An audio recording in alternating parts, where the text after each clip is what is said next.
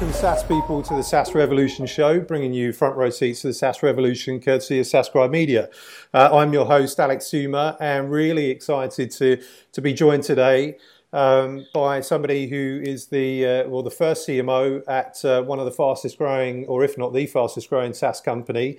That is, if you haven't guessed already, Bill Macaitis, CMO at Slack. Welcome, Bill.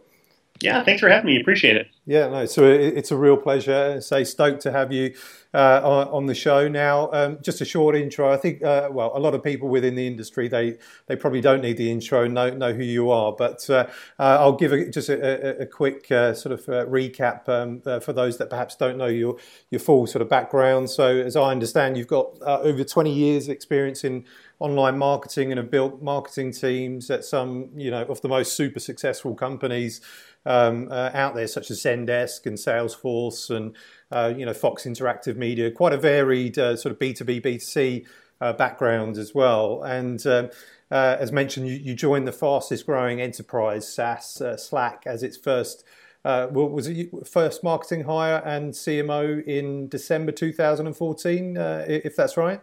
Yeah, that is correct. Okay, so pretty much coming up to the 1 year anniversary then, or work anniversary. So premature, happy anniversary to you there. Let's jump into the questions. I kind of want to, focus today around this, being the first CMO at Slack. I guess sort of jumping into it, you are the first CMO hire at, the fastest growing SaaS company. Slack have been mega successful, without the CMO, without much sort of marketing department at all, before you. So what is the first thing that you did, that you implemented when you started?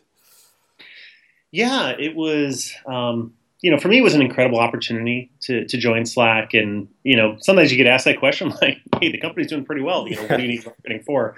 And I mean, the way I've always looked at it is that marketing is really the fuel to the fire. Once you've got great product market fit, marketing and all the different tools that we have, everything from advertising to nurturing to conversion rate marketing to split testing to positioning, messaging, those are all the tools that can help just accelerate that growth further. So I think one of the first things I did, and what I usually do, is I was marketing employee one, and I'm like, let's build out the analytics infrastructure to help us understand where we stand and what are some of the key metrics. And one of the first things we did was we did an aided and unaided brand recall study, just to understand, how many people actually know about Slack and what is their sentiment towards it. Mm-hmm. And it was really interesting because the first one we did, and this is going back a year ago, we had about a 1.2% unaided awareness. And it really just spoke to the opportunity. And it was pretty amazing because as fast as Slack was growing, there still was, 99% of our target audience out there just did not know about us. And I think sometimes, when you're in Silicon Valley, you do get caught in a little bubble where everyone knows the biggest startups and how fast they are and, how they're growing. But we saw Slack just had this massive opportunity to expand and to really reach new audiences. And it really was any knowledge worker out there who's, works in teams. So that was really the basis, as really understanding what are some of our core metrics were. And then from there we expanded into things like measuring like Net Promoter Score and CSAT and some of the other core metrics that I think are really important to know as an organization. Okay. And how important have your B2C skills been? Because you worked in quite a few sort of B2C companies before, moving into the likes of Salesforce and Zendesk. And so now working in a B2B now with Slack, that is a poster boy for, consumerization of enterprise software. Are you finding that you're using these B2C skills quite a lot? Yeah, definitely. I think it's a really good balance to have both B2C and B2B background and skill sets. I think one of the reasons Slack has been very successful is that when you kind of went back and looked at Stuart, our CEO's background, and a lot of the founders, they really didn't have any enterprise quote unquote experience. Mm-hmm. And I often tell them, like, bless your heart, because you had no enterprise design experience. Anybody that choose enterprise software in the past and knows like how crappy they are and what a pain in the ass they are. So, they really brought a fresh perspective to kind of an age-old issue, which is just, how do teams communicate with each other? And there's a lot of good stats out there. 47% of our days we spend triaging through our email, communicating with team members, searching for information. And that was just this really massive pain point that Slack addressed, but really from a fresh mind and a more B2C approach. So, from the marketing side, I think the same thing. Slack is really interesting because for most B2B companies, you have a very specific vertical or functional team that you're going after. And one of the things that was different about Slack was we saw that we were getting use cases from all different types of departments. So we had the marketing department, the sales department, the finance department, the dev department, as well as like small businesses, mid-market, enterprise. And so it almost was a little bit of more of a consumer play where we could start to use a little bit more different consumer type tactics to reach that audience because that audience was so broad-based and applicable. So I think definitely having that consumer background with a kind of a customer-centric approach has helped Slack grow and has helped me in particular. Awesome. You mentioned the use cases there, and for me, certainly interesting for me that when I started Subscribe in February of this year, it was just myself, right? But Slack was kind of the hottest thing since sliced bread in in the land of SaaS, and I'm like, I'm dying to use this product, but it's just me. So how do I do it? But actually now, as Subscribe has grown, but typically there isn't really a team. It's more contributors within the community. And my specific use case is actually more around online communities, Slack groups. Specifically around content marketing, and that's where I'm using it. And I see there's so many different use cases for Slack. It's pretty incredible, right? Yeah, we've been really just kind of overwhelmed in a really great way with just how many different use cases and how people are using Slack. And at its core, we just we want to be great and help people out for team communications. For those in the audience that haven't heard of Slack, or what we do is we bring together all of your team's communications in one place. We dramatically reduce email or completely eliminate it for your internal side. And it's just really a simple and easy tool to use.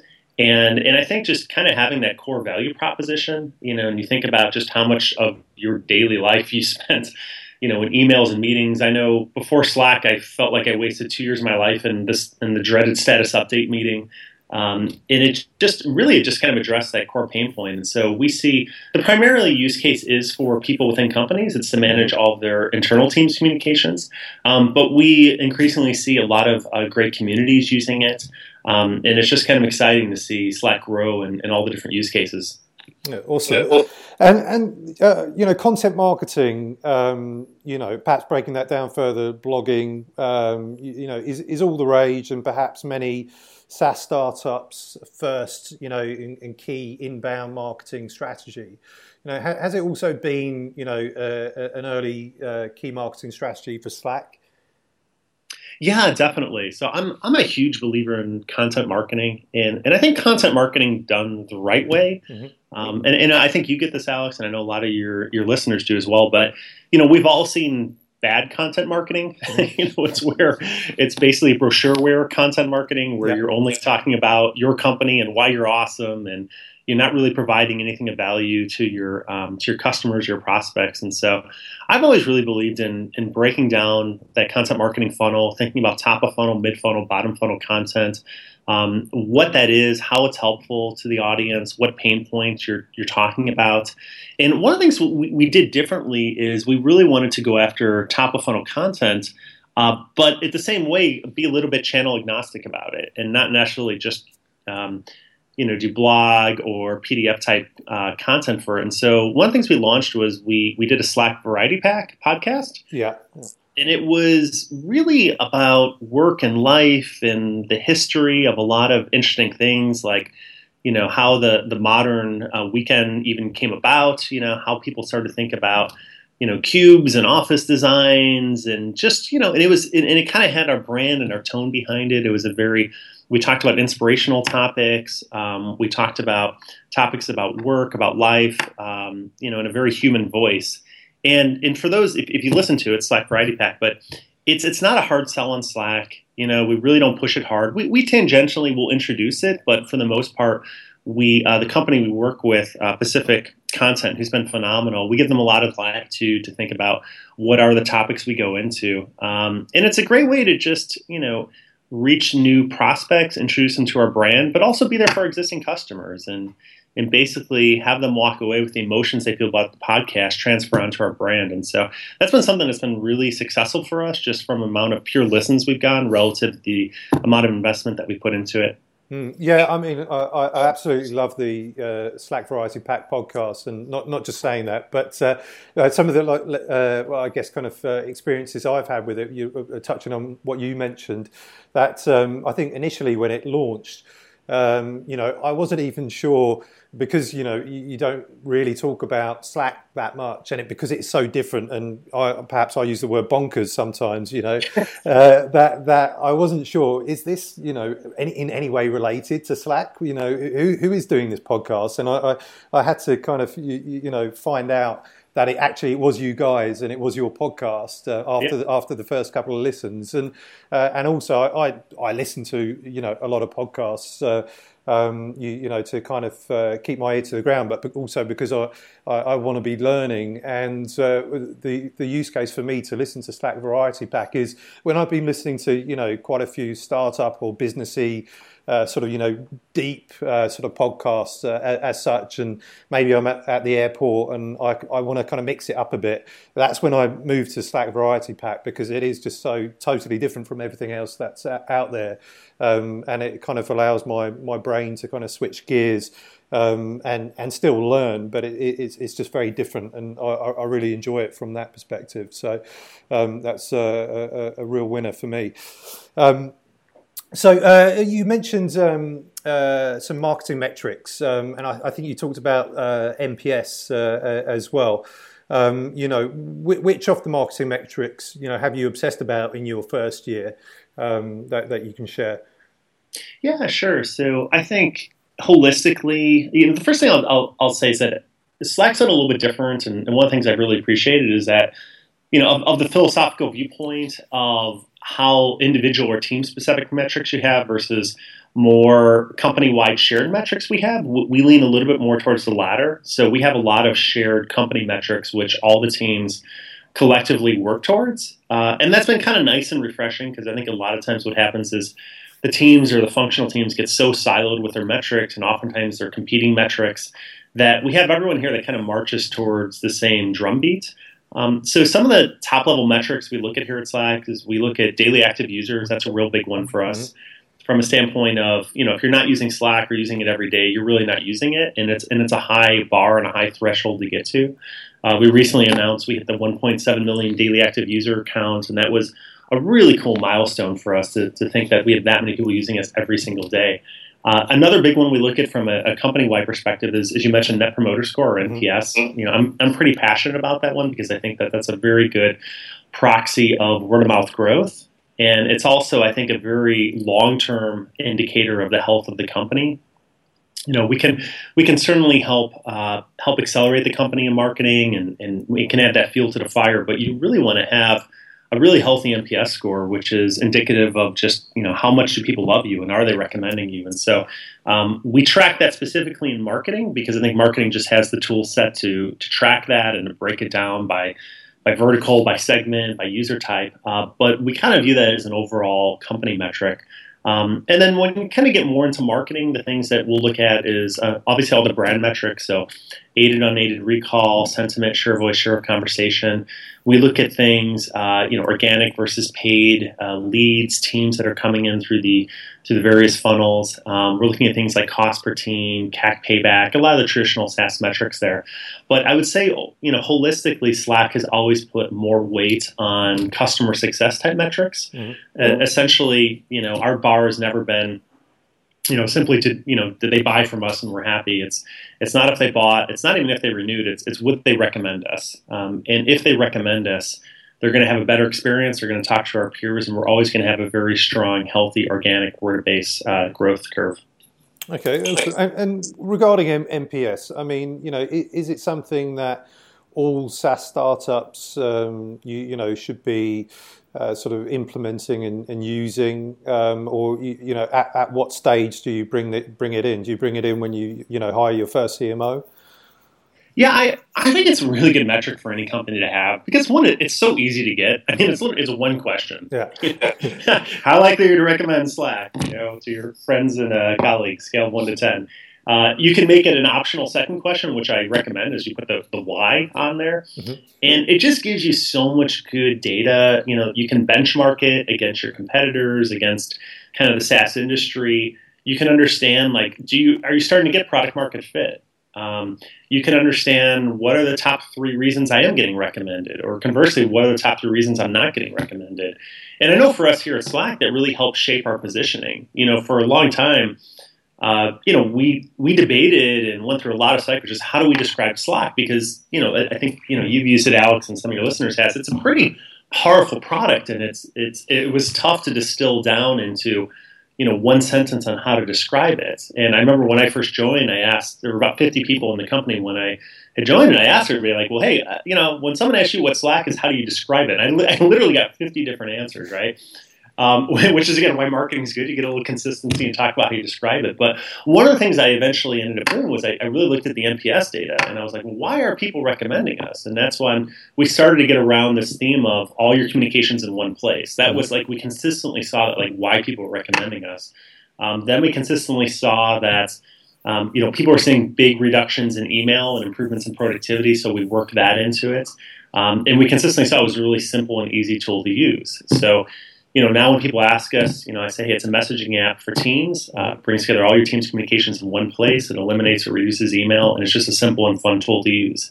And a lot of that just came off of the NPS survey and us understanding, why people like Slack and conversely, what were the areas we can improve, and routing that to the product team, and making sure it's this good holistic feedback loop. So I definitely recommend it. I think it's such a simple thing to do, and the data is so powerful. Okay, awesome. And so you're the first marketing hire. What roles did you hire for first, and why? Yeah, the teams I tried to build out were really centers of excellence around our analytics and attribution. Mm-hmm. So that was bringing out all the entire marketing tech stack. That's everything from attribution, testing, lead scoring, all the classic marketing tech stack that you build out. Building out the product marketing team, and again, that's everything from positioning, sales enablement, all of the pricing structure, a lot of the upgrades, building out nurturing teams. I think that's really important, and kind of channel agnostically how you nurture your prospects and your customers. Building out the content and the editorial team, and again, looking at that from top, mid, and bottom type funnel content, and then advertising teams, field marketing teams. I really try to look at it holistically about bringing in the leaders that could then hire those teams there, but just really centers of excellence around all the different disciplines of marketing and how we could scale and bring that into a very hyper-growth organization, which was growing as fast as it was. Do you have a growth hacking team, or is that part of? Do you call it another name? Have it as part of your analytics team? We have a cross-functional team that works together to think about how do we improve the funnel, for us, and that's everything from when they arrive at the homepage, and we've run probably about 20 different A/B tests on the homepage, and we're constantly refining our messaging and our conversion funnel there. We spend a lot of time on thinking about going through that sign-up process to become a team. What does that look like? How easy is it to invite other members of the team, and going through that process? And then we spend a lot of time on onboarding our customers and making sure they are successful, and everything from Slackbot to the videos to the onboarding assistance that we provide. So we have a cross-functional team that looks at that. Growth or growth hacking is always a little hard one. I think it's really important to think about how you're bringing in your prospects and customers and making them successful.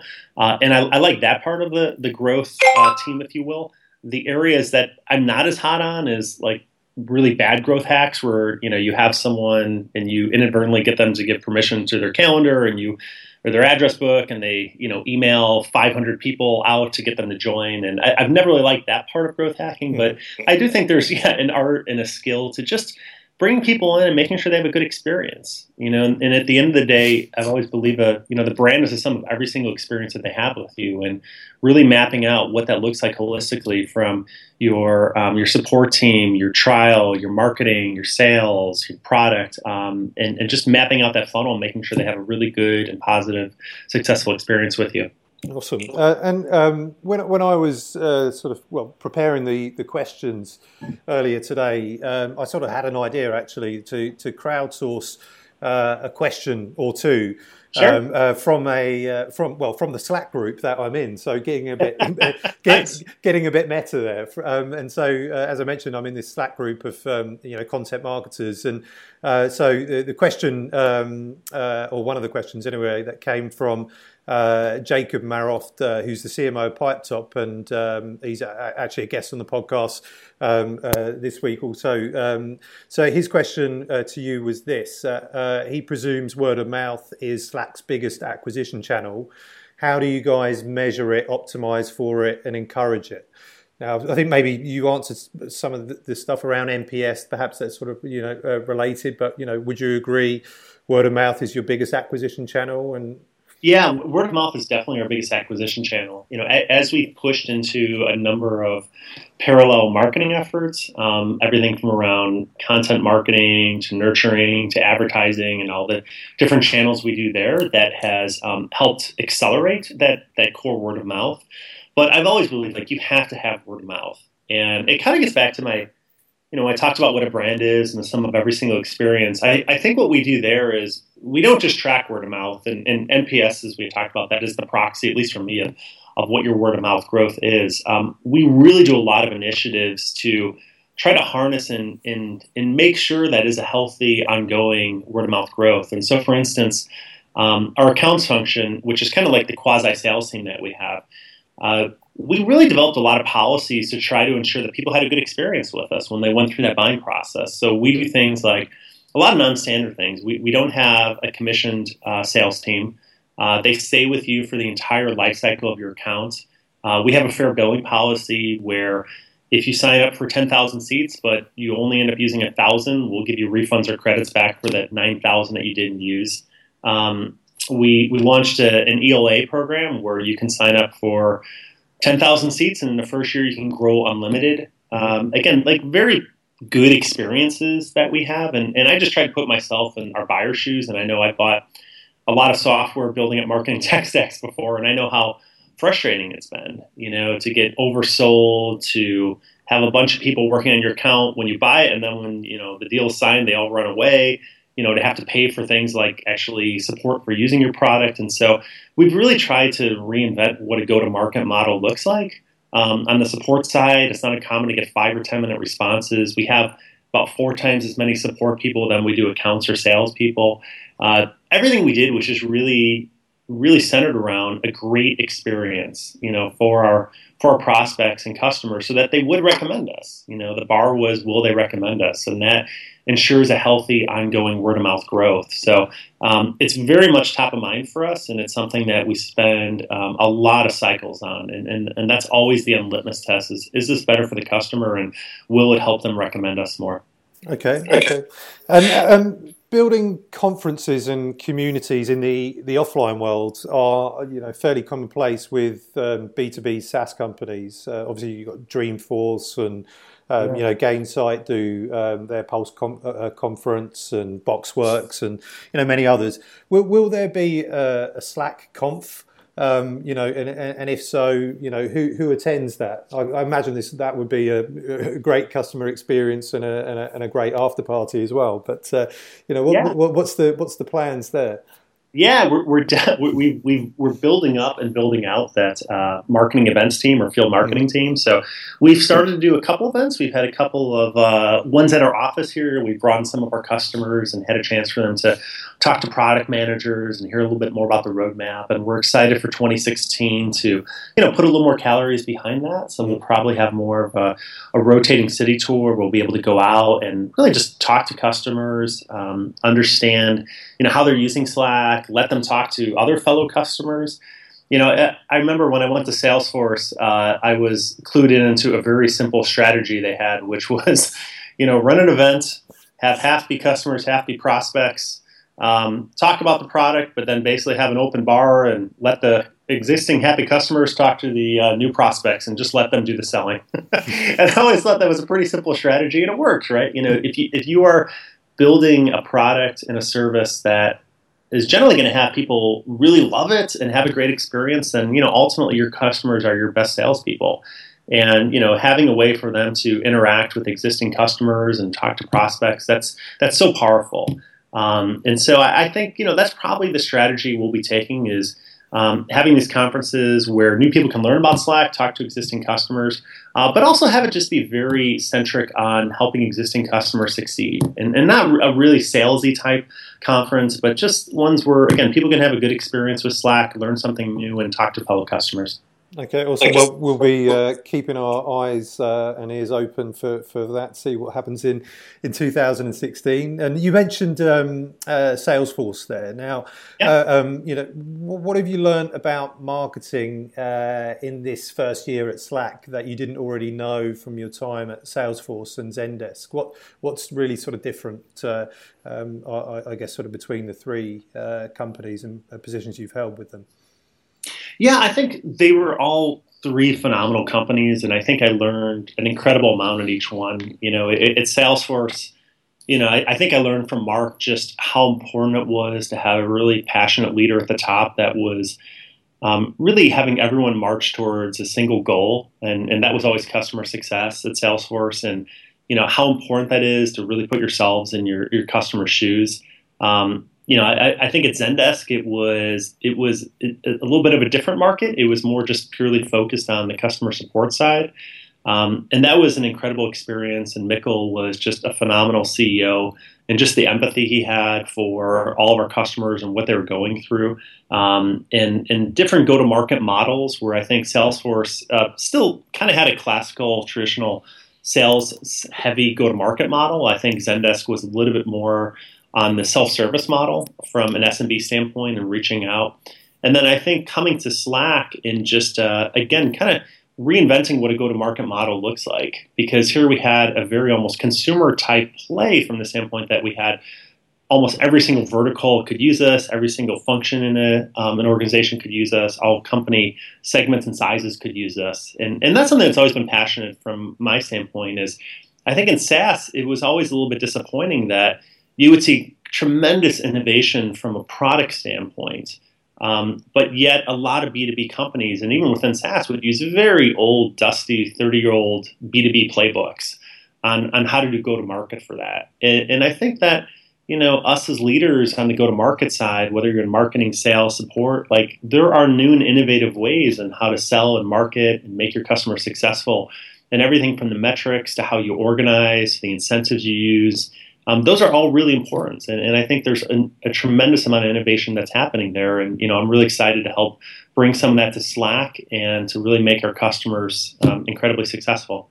Awesome. So we are coming to the end of the show now, Bill, and this is a new question that I've been asking the recent podcast guests, and really keen to hear your answer here. So it's what has been the secret to your success?